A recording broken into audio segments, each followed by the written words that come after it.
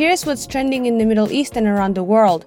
At the Munich Security Conference, Dr. Anwar Gargash, diplomatic advisor to President of the UAE, Sheikh Khalifa, said the Abraham Accords are one of the most significant strategic developments in the Middle East for many years.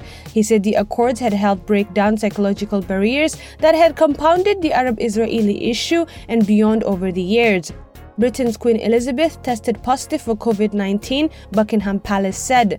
The 95-year-old monarch is experiencing mild cold-like symptoms but expects to continue light duties this week.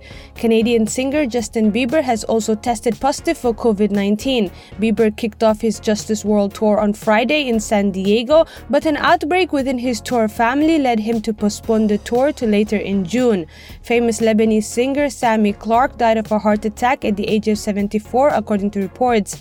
The gifted singer started his career singing in foreign languages and later moved on to dubbing series in Arabic anime such as Treasure Island.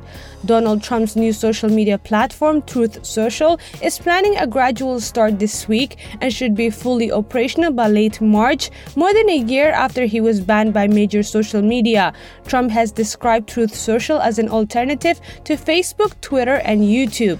That's all from me, Thuraya Abdullahi. Thanks for listening. More same time tomorrow.